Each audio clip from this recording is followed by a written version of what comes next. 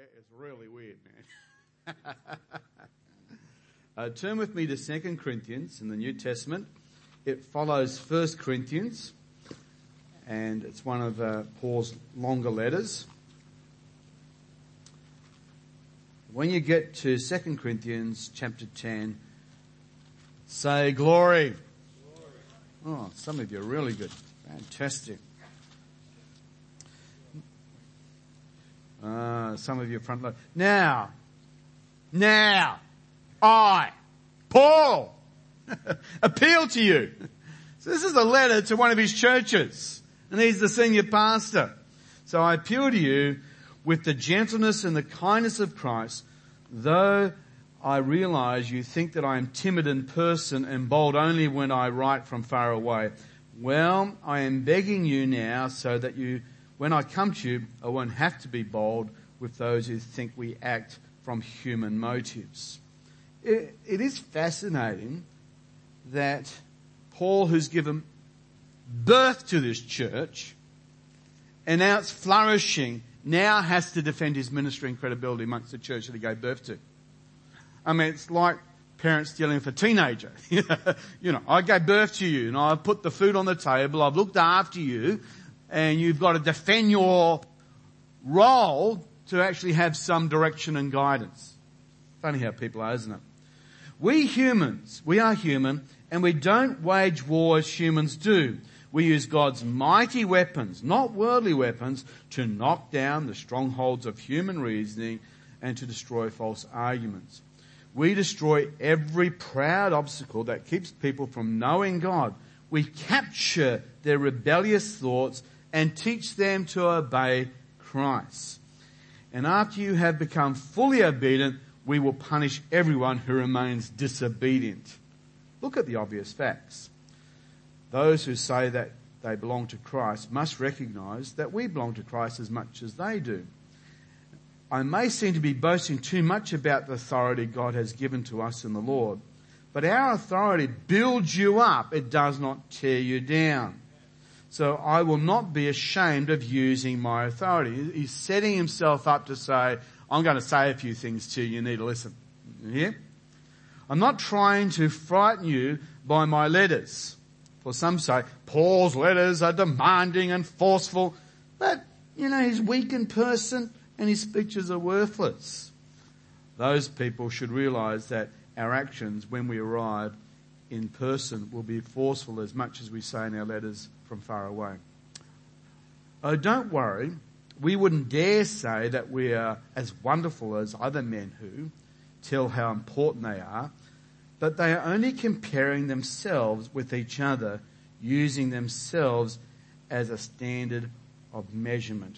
How ignorant the NLT puts it, how stupid the Message puts it. So it's going to begin a short series on just some really key ideas, that I've found as a Christian have been real game changers for my life in the way that I do things. Now, if I was to ask you, what are the top 10 little jewels, rules, insights, revelation God's given you, I'm sure, you would have a different list than I would. But one of the things I've worked out that's really, really healthy for me is this particular one here, is that wisdom, biblical wisdom, according to Paul, means that we don't compare ourselves to other people. Okay? The moment we compare ourselves to someone else, the Bible says that we are being ignorant, stupid. It's not smart. So this is the way that the NET puts it. For we do not dare to classify or compare ourselves with some others of those who recommend themselves. Do you know that our whole world that we live in is all about comparison? Everything, every advertisement on the TV, every time you Facebook, every time social media is all about comparison. You've got whiter teeth, I've got a better latte, I have a better... It's all about comparison, measuring yourself with others. Well, they measure themselves by themselves and they compare themselves with themselves. They are without understanding. The NET puts it a little bit more politely, doesn't it? Next slide. Thank you. Well, just to give you a little bit of context, 2 Corinthians is a letter written to the church that the Apostle Paul has planted in modern Greece today. You can actually go to Corinth today, and you can actually go to the Agora. You can actually see signs that actually the Apostle Paul would have actually been there. You could touch the history. I love doing that. You can actually touch the history. It's no longer just words. It's no longer something that a guy from the front's just telling you. It happened. It's real. It's history. And the book is basically broken up into three major portions. First one, you've got Paul identifying the principles of ministry and of his commitment to those principles. Some real jewels in there. For we know that, everybody in Christ is born again and all the old things have passed away and we're a brand new creation. Great personal commitment to new life in Jesus. Every person here today, you have the ability to say, I believe what the Bible teaches. All the old stuff can go. And I can start afresh and live as a brand new creation in Christ. That's part of that. Then he moves on to this middle section where he starts to talk a little bit about the practice, what he does. I don't run aimlessly. I keep the rules. I don't box against shadows. And, it talks about conduct. And of course, as he's talking about his commitment, he's wanting the church that he's given birth to say, oh yeah, maybe we should do the same thing. You understand? Sometimes people are saying, don't do what I do, but do what I say. You know how that works? The man puffing on his cigarette saying to his kids, whatever you do, you should never do drugs, Paul's actually doing it the other way around here. Is actually saying, this is what I do. Maybe you should emulate my example. Copy me, sorry. And then this last section, of which we're just beginning to move into in chapter 10, is about him developing his personal credentials. It's really, I don't know why it is. Jesus highlighted and says a prophet is without honour in his own township, isn't it? A number of years ago, because of where I was the principal of our state Bible college here. I founded it from the ground up. I have an earned bachelor's degree. I have an earned master's degree. I have an earned doctorate degree. I wrote the child protection policy for our state, interfacing with the national and stuff like this. And at times, I'm invisible. And I've got to say, look, here are my credentials. I actually know a lot about this. We have interesting family parties at times. I call them rally bashes. Who likes rally bashes?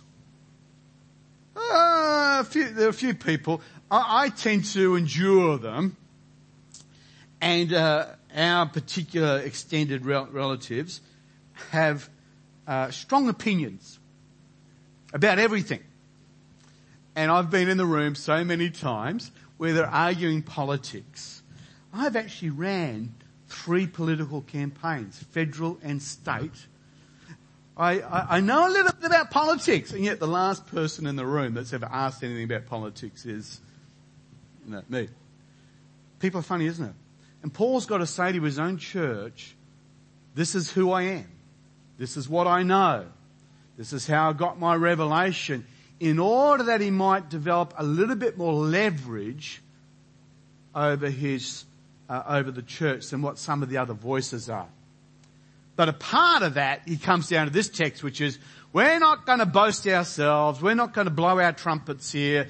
What we're going to do is we're just going to tell you who we are in Christ, and anybody who measures themselves against something else is being foolish or unwise. So there's your context. Everybody cool? I'm preaching from the Bible.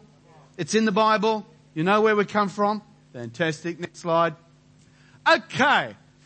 This is I believe he's the 4th richest man in the world now. He's slipped down a notch now.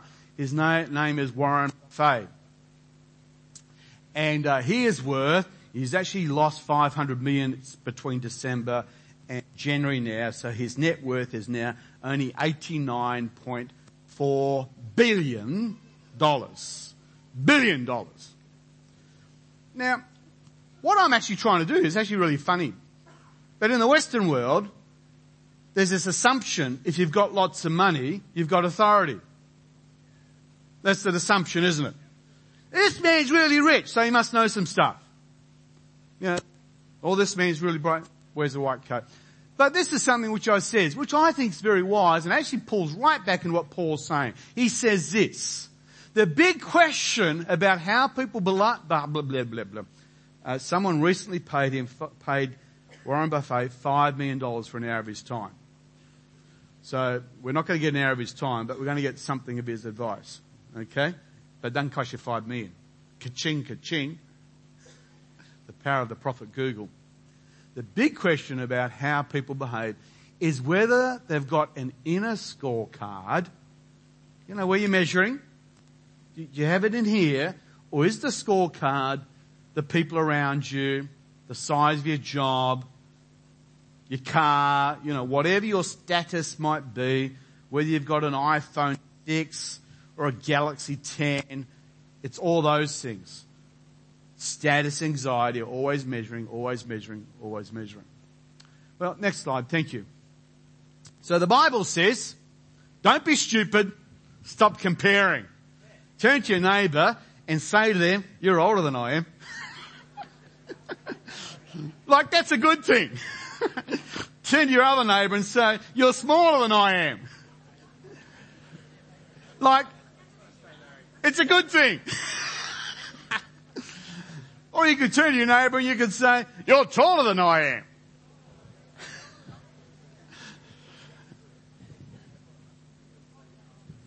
But that's constantly in play. If we're honest, come on, no one looking around because I'm looking at you. If we're honest, you walk into the room and you're comparing yourself with other people. I've got a bigger bike. Boom, boom, boom. I've got 4 exhaust pipes. Mine's louder. Mine burns, my tyres are border, border, is that a word? It is. I only fall back into drugs and alcohol once a week. I'm better than the others. You get the game. We're always measuring ourselves. And the Bible says it's really unwise to measure yourself by others. Okay? So I want to set you all free. Throw away the measuring tapes. Throw them away. You're beautiful. You're amazing. You're intelligent. You are a son. You are a daughter of the Most High God. You are unique. Sorry, unique. You are unique like everybody else. But you are a unique creation. And you know what? God thought you were special enough that He died for you. That you could be here today to hear the gospel, the good news. How good are you? How good are you? Next slide. So, because here's one of the problems of creating status anxiety or measuring with others. When we measure other situations and say, I'd just like to be that. Or if I could just have that. Or if I could have that holiday. Or if I had that marriage. Or if I had this. We are usually, 9 times out of 10, we are in an illusion. What we think is better is sometimes not better at all. If only this had happened or if that had happened. One might remember that, the most watched television event of the last decade was the royal wedding between Princess Diana and the other fella. And, it was a nice dress. She had the cart. She had the horses. She had the soldiers. If you probably would have stopped, let's be honest, if you probably would have stopped and asked a lot of girls, would you have liked to have been the princess? Some would say, well, if you could change the fella. maybe I would have been okay with the deal. But what looks like perfection actually was incredibly busted and broken. Sadly. And we could go on over and over again. I know a man who, had a workers' compensation case and it went hard yards, 3 years, court cases, all the rest, got $550,000 payout. That's what he wanted. And, 2 years later, he'd spent it on cocaine. All on cocaine. So it's really not smart to be thinking, I want that because it looks good. I've had people say to me, I've looked at this married couple and they're just perfect. I'd love, if only our relationship was good as that. And I'm thinking, well, I've just had them in my counselling room, You do not know what you wish for. Are you hearing me? Do you understand what I'm saying? When we think it's better, maybe it's not. The other day, I was walking down the road and I saw some grass that was dead and dry and looking really untied. And on the other side of the path was this really green grass. You know what was green? It was fake. Everybody go, If it looks perfect, it's probably fake. If it looks perfect, it's probably fake. I better get into preaching. But in my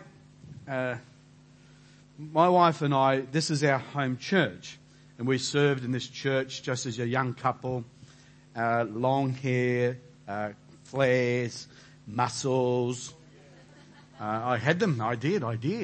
And I used to play saxophone and clarinet on the stage, and my wife used to play the flute. So we were the wind section, and we ran connect groups. I was the children's church pastor in this church. I was the social deacon, used to run the social affairs and stuff. And we believed God called us to go to Bible college for 3 years. So we went to college.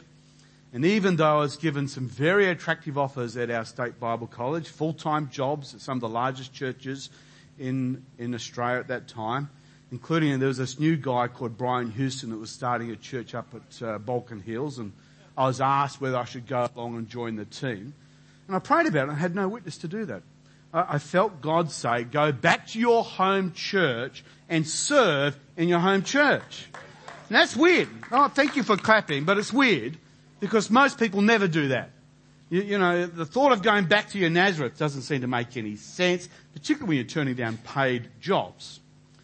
Monique and I lived for the first 6 months in a 6-foot by 12-foot wooden caravan with 2 cats and 2 dogs.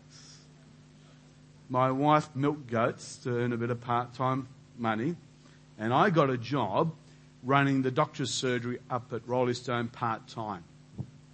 And we came and we served this church for free. The pastor thought, strange people, but we says, we'll do our... And over a period of time, the opportunity came up and Pastor John says, what a bit of busted church down at Rockingham. Go down and pastor that church for me. And I says, yes, only if you want me to.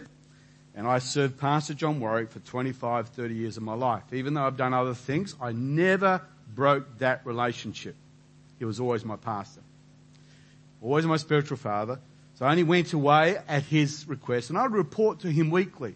I had keys for the church 10 years after I'd even left the church because of this relationship. Anyway, I'm down in Rockingham and I've taken over this church. We hire a hall, and the first Sunday there was about 70 people there. Oh, this might not be too hard. Second Sunday there was about 25 people there. So they checked out the new guy. He was a bit young and green. But that service, I remember it to this day, small hall, this lady, quite attractive, probably 35 or whatever.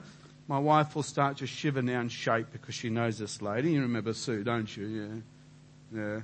She came in with her 3 daughters. And it was a sign. I should have picked it up. They all were wearing beautiful, girly, floral dresses. The same dress. So 4 of them, all wearing exactly the same floral dress. And they sat at the back and they smiled and they looked perfect.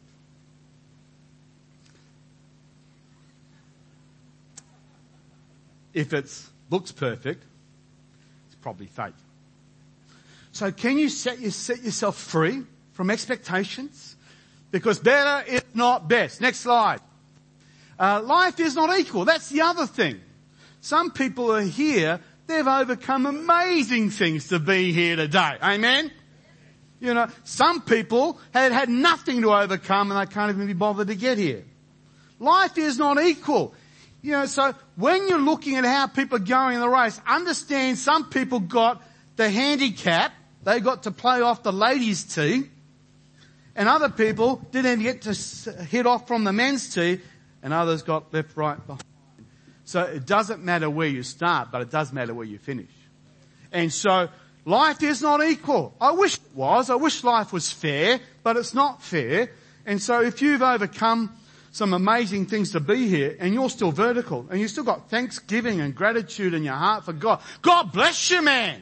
Because there are a lot of other people who have not had to overcome anything at all, and they whinge and they complain and you hear the thing? You've got to understand life is not equal. We actually have to just deal with the cards that we are dealt with by life. Next slide.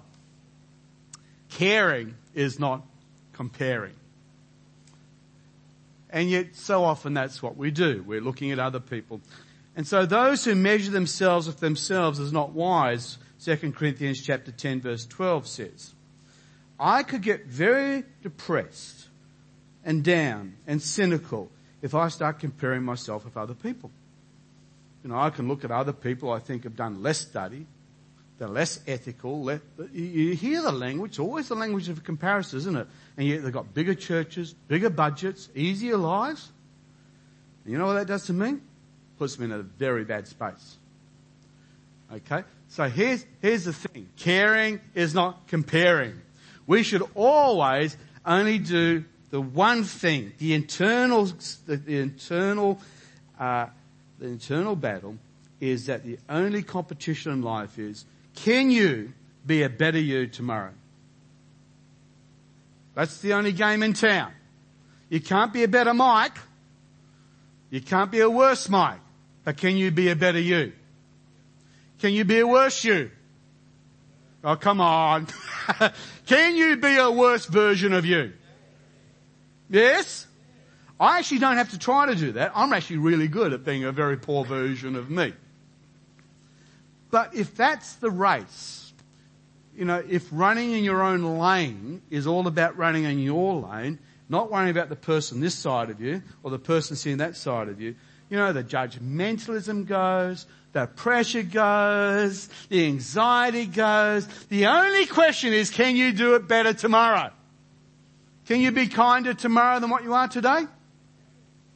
Can you be nastier? Can you be more? That's the journey. That's the internal journey. The only scorecard you should have is the one that God's given you, and you should strive to let Christ change you. And as you behold Him from face to face, 2 Corinthians 3 verse 18, as you come into the presence of God and you behold Him presence to presence, face to face, then you are lifted from one level of glory, one standard, one level, you go through to another level and you know more and you're changed and you're transformed. And I don't do this very often, but it's Alika, you. This morning, as I was worshipping God, I saw this picture of a rosebud, tight and green, all locked in on itself. And then the sun coming over it, and as the sun began to warm, the green and the constriction just began to fall away. And out came this rose. And it's like there's a flourish, and another flourish, and another flourish, and another flourish. And this brilliant colour and this perfume came out. And, you know, just as you let God, as you learn about God, you know, there's going to be freedom, there's going to be colour, there's going to be some wonderful, wonderful things. So, caring is not comparing, is it? Oh, she got one and I didn't. Oh, let me pray. Yea, the Lord says, Raina, I could have some fun, couldn't I? I could be really naughty. Do it. No, caring is not comparing. Next slide. Okay. So this is a great shot of a Navy SEAL doing an obstacle course. Now, in the armed forces, they will put you through absolutely grueling things, particularly if you want to be an elite soldier. Now, as a Christian, you are a son, you are a part of the bride, you're part of the temple of God. But one of the other metaphors that's used to describe the Christian life right now is that you're a soldier. Do you know you're in a battle? Do you know that you're in active warfare right now? That there is a devil going around who will throw arrows at you, throw bundies, who'll try and take you out. Do you know that? There's someone out there who really doesn't like you. He's trying to destroy you. And so as soldiers, we can be buck privates. We can be raw volunteers. You know, we can be good with our broomsticks and our pitchforks. Or you could actually become a Green Beret, a Navy SEAL. You can be someone that puts fear. You can become a part of the Delta 10 force for Jesus Christ. You know, you can become part of that elite commando squad that can go into the brothels and see them be shut down, into the prisons and see God do a miracle and stuff. You know, you can be a buck soldier, or you can actually do some training. But the way you do your training is that you have to overcome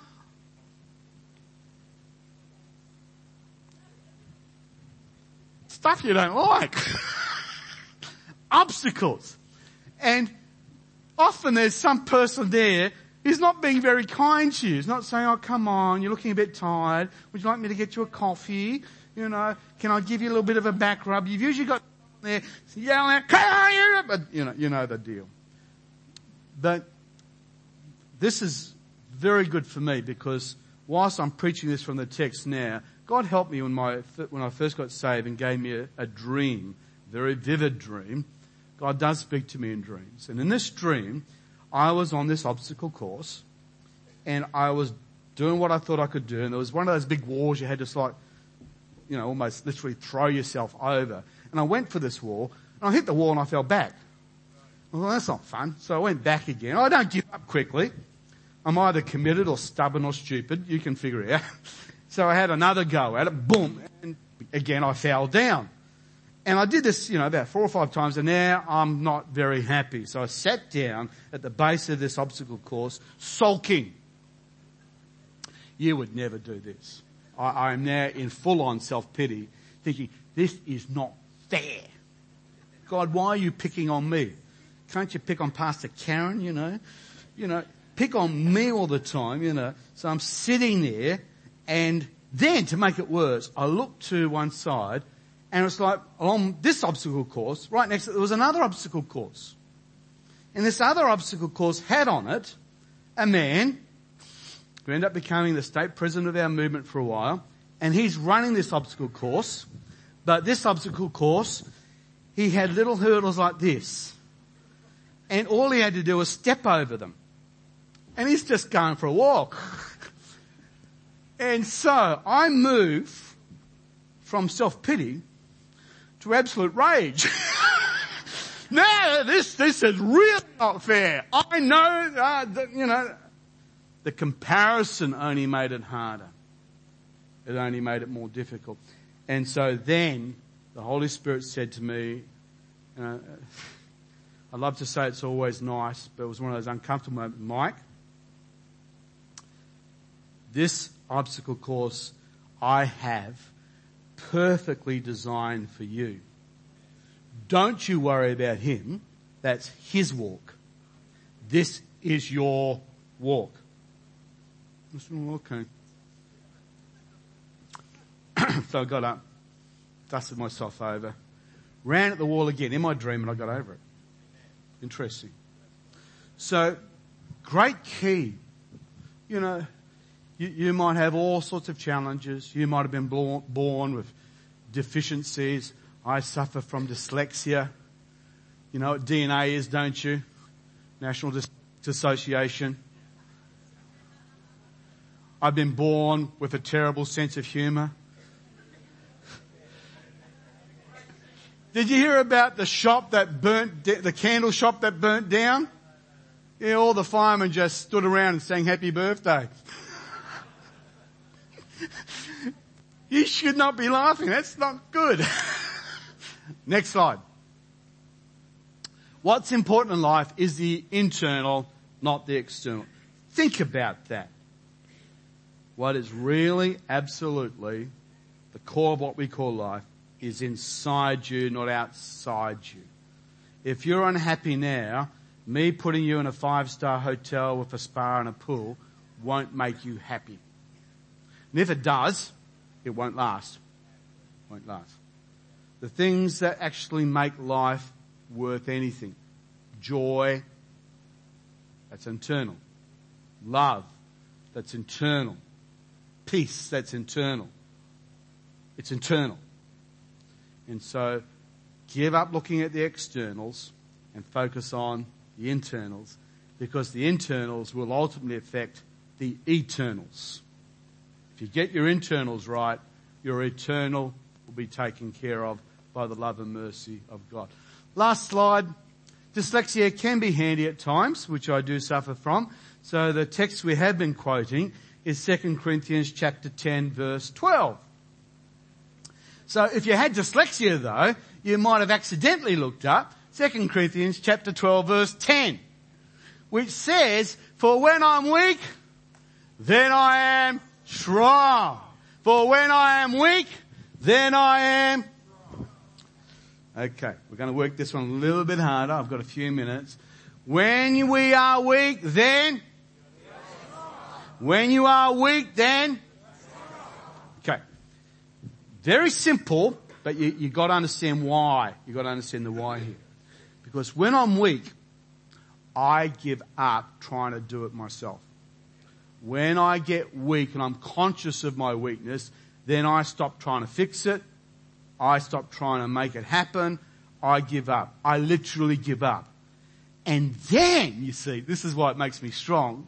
Then I go to Jesus and say, "God, what do you want me to do?" And that's how I become strong. When I give up doing it my way and I start saying, "God, now I'm going to do it your way," that's how Paul can say, "When I am weak, then I am..." Well done. Fantastic. Yeah. When I'm weak, then I'm strong. We'll have the band up, please. Thank you. They do a great job. We appreciate it. Can you just stand in the presence of the Lord? This really is awesome to have you in the house today. And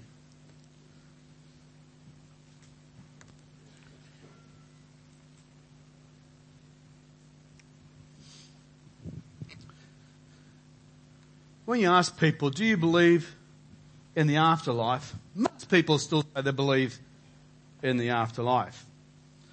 Then it goes into very strange areas very quickly. You know, there's an energy, you know, perhaps I'm going to be reincarnated, you know. How do you know any of this? Well, you know, it says, well, you know, that's what we think. That, you know, at the end of the day, there's a lot of assumptions. No, not one of us here today, I hope, would be dumb enough to get on an aeroplane and fly to a foreign country, not knowing that there's a border control, and when you get to the edge of the border, someone's going to ask you, do you have an identity? Do you have a passport? Do you have a visa? Anybody just do that? I'll just take a risk, get on a plane and go to another country and see if they'll let me in. We're probably smarter than that, and yet there are people who are going to live their whole life and never ask, what happens when these eyes close and they open again and I'm at border control for heaven? What am I going to say? What about your passport? What's in your passport? Well, the good news is you can get a passport to heaven. It's actually less than an Australian passport. It's actually much cheaper. Well, cheap may not be the right thing because it actually costs God the life of his own son. So it's not cheap, but it's free. It's free. But you do have to apply for it. You do actually have to apply for your passport to heaven. And that comes about by you placing your faith, your belief, your confidence in a loving God who sent his son, Jesus Christ, to pay the penalty and for the cost of your admission into heaven. And you know the wonderful thing about when you open up that passport, it won't have your photo there. It's going to have Jesus' photo there. Fantastic. It'll be Jesus. It says, oh, I know who you are. Come in. You've been made in the image of my dear Son.